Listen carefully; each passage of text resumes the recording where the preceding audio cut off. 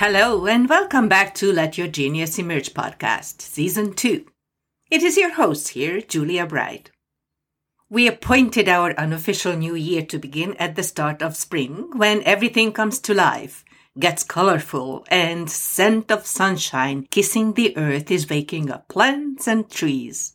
In other parts of the world, you might have gotten used to the idea of spring, but here in Ottawa, Canada, we are still waiting for the warmth of the sun to arrive. It was -12 this morning. But it should warm up in a few days.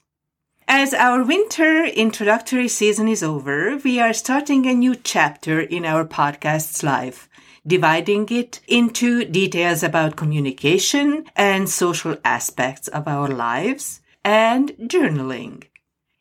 In our third episode in Season 1, I talked about the Tower of Needs, with its 5 levels, with the survival needs at the bottom, the safety and security needs at the 2nd level, our society and psychological needs at the 3rd level, our esteem and advanced needs on the 4th, and on the 5th level as we can fulfill our potentials. This tower is surrounded and safely protected by social and communication cushioning. We cannot live without our family, peers, and community, and the way we connect with them is through communication. It could be a smile, a nod, a wave, a bow, a gruntle, a hesitant cough, or a thumbs up sign, as well as actual words. Communication is the most natural thing for humans. A look can tell tales if you can read it. Some of us got better reading eyes while wearing masks than others.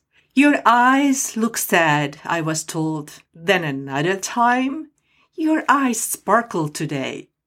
Babies, as soon as they are born, can look at the mothers and find comfort in their arms. That is the exact distance they can see for the first time to identify the mother's face.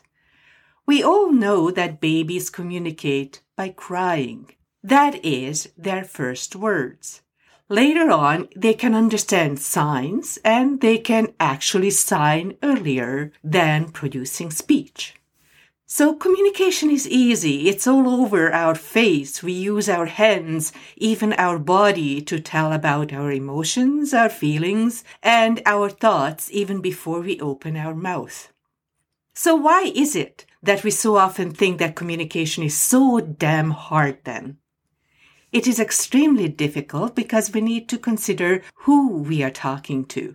If it were up to us and our momentary thoughts and emotions, we would just speak without any consideration. We would probably be on the bench, have time out, become outcast, labeled as weirdos, or even worse. We need to talk differently to our parents, the elderly, our children, or our spouses.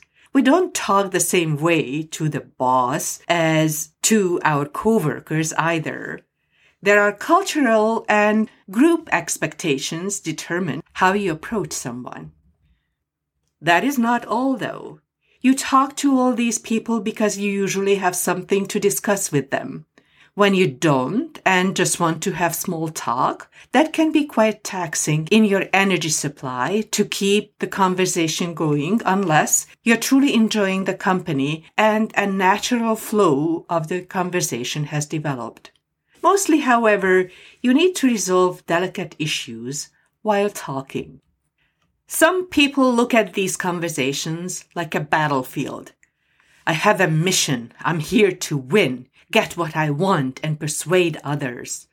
This inevitably means that the other side is destined to lose. Unfortunately, we are most familiar with this kind of conversations in conflict resolution. This is why most of us prepare to be on the defensive or on the counteroffensive side. But we can change this and break this cycle, especially if we are in a leading position. Even if we are not, we can break the offensive cycle by not following their familiar pattern and try to give them unusual feedback. How can you distance yourself from a conversation and not take everything personally? How do you determine who owns the problem and what is your actual part in that situation? The issue is that in the middle of a conversation, we are too involved to be able to monitor ourselves and our partner for subtle reactions, no matter how much we would need feedback and awareness. Some of us are too busy to think about what we want to say and don't actually pay attention to the flow of the conversation itself. Some of us try to give way to the other person and forget to protect ourselves. Then when it is all over, we bang our heads on the wall blaming ourselves why we could not have said things differently. Hindsight is 20/20. But we cannot go back and fix what has been done. On my website, I set up pages that I will expand as we go about assertive, non-violent communication, just as well as explaining what to watch out for and protect and guard against. I call it Know Your Adversaries, like bullies, the manipulators, the passive and passive-aggressive communicators. Watch out for people who give false positive statements all the time. Get to know the dark triad that has the sociopath, narcissist, and Machiavellist traits. And be aware of some mental illnesses where sufferers cannot control what they think, feel, or do. We need to know what we are up against, but we don't need to deeply analyze them, get involved with their psyche, so please keep your distance to protect your own mental health. What is worth deeply diving into is the positive side, how to get the most out of a conversation. You can get to know a lot about the other person just as well as about yourself. It is an art to keep a conversation flowing and get the most information and satisfaction out of it. Some people think that it is not an accident that you meet certain people.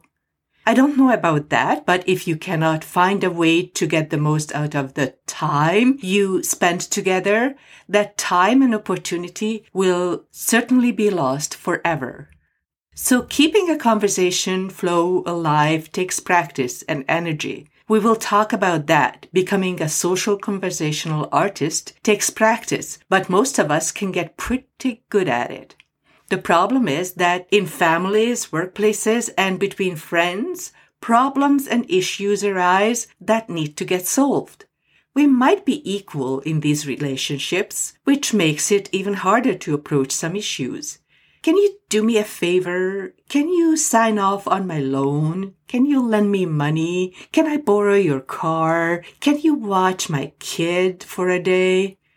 We can become uncomfortable and start to talk about the problem that basically is okay, but our words most likely follow grunting, hesitant cough, the thinning of the lips as nonverbal giveaways. So your actual words either confirm these signals or create confusion.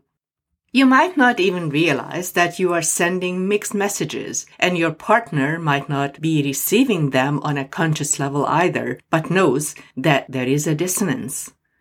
The critical part is when a problem arises that needs to get solved, how one person addresses the problem and how the other one reacts to it.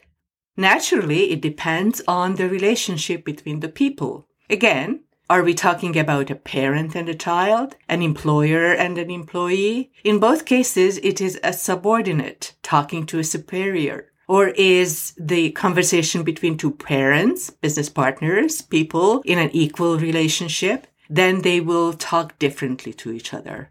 I assume we were all kids at one point of time, so our parents talked to us, so we had to listen when we were scolded or told what was not appropriate and why, and perhaps for good measure, we were given time out or punishment to learn our lessons.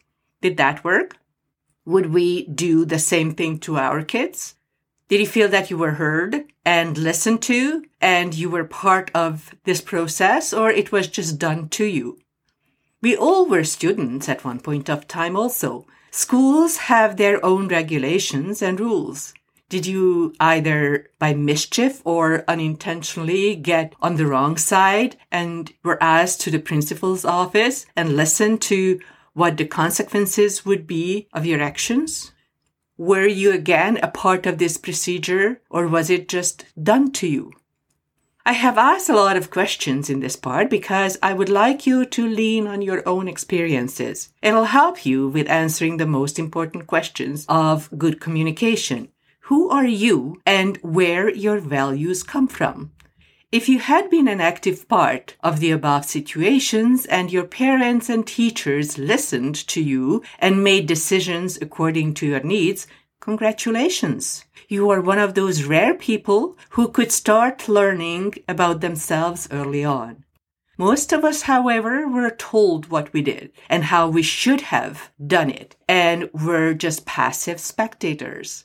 The way we learned how the world works is what we were told how it should work, what we should do and should not do, what the consequences would be if we do things wrong and when we do things right. Praise and punishment without reasons. Are any of them reasonable or helpful? Then after school, you get employed. The first phrase I have ever heard from employers sound like this. Would you do me a favor? Can you do this and this for me right away, please, and thank you? Dear employer, your employee does not do favors to you. They do their job. So if you want them to do that, you ask, please do this because it has priority above anything else. And no sane person says thank you before a job is done. There is no such thing as please and thank you. It just means do it or else, no matter how you package it. So what do you say when any of this happens to you? Will you say, sure, boss, of course you will? And one last thing. Don't forget about your self-talk. That is your life's most important chain of conversations, and you want to be aware of it. I was listening to Sam Harris about free will when he said if you had free will, you would know what you would think next, but you don't. So all you can do is observe. What do you think about most of the time when you don't do anything particular? Where do you think those thoughts originate from?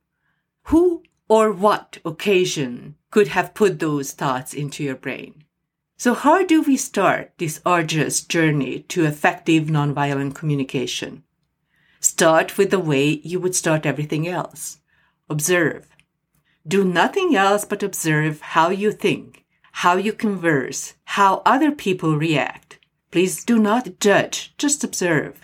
Note, what is your reaction? What kinds of emotions rise and fall while you talk to people or you think?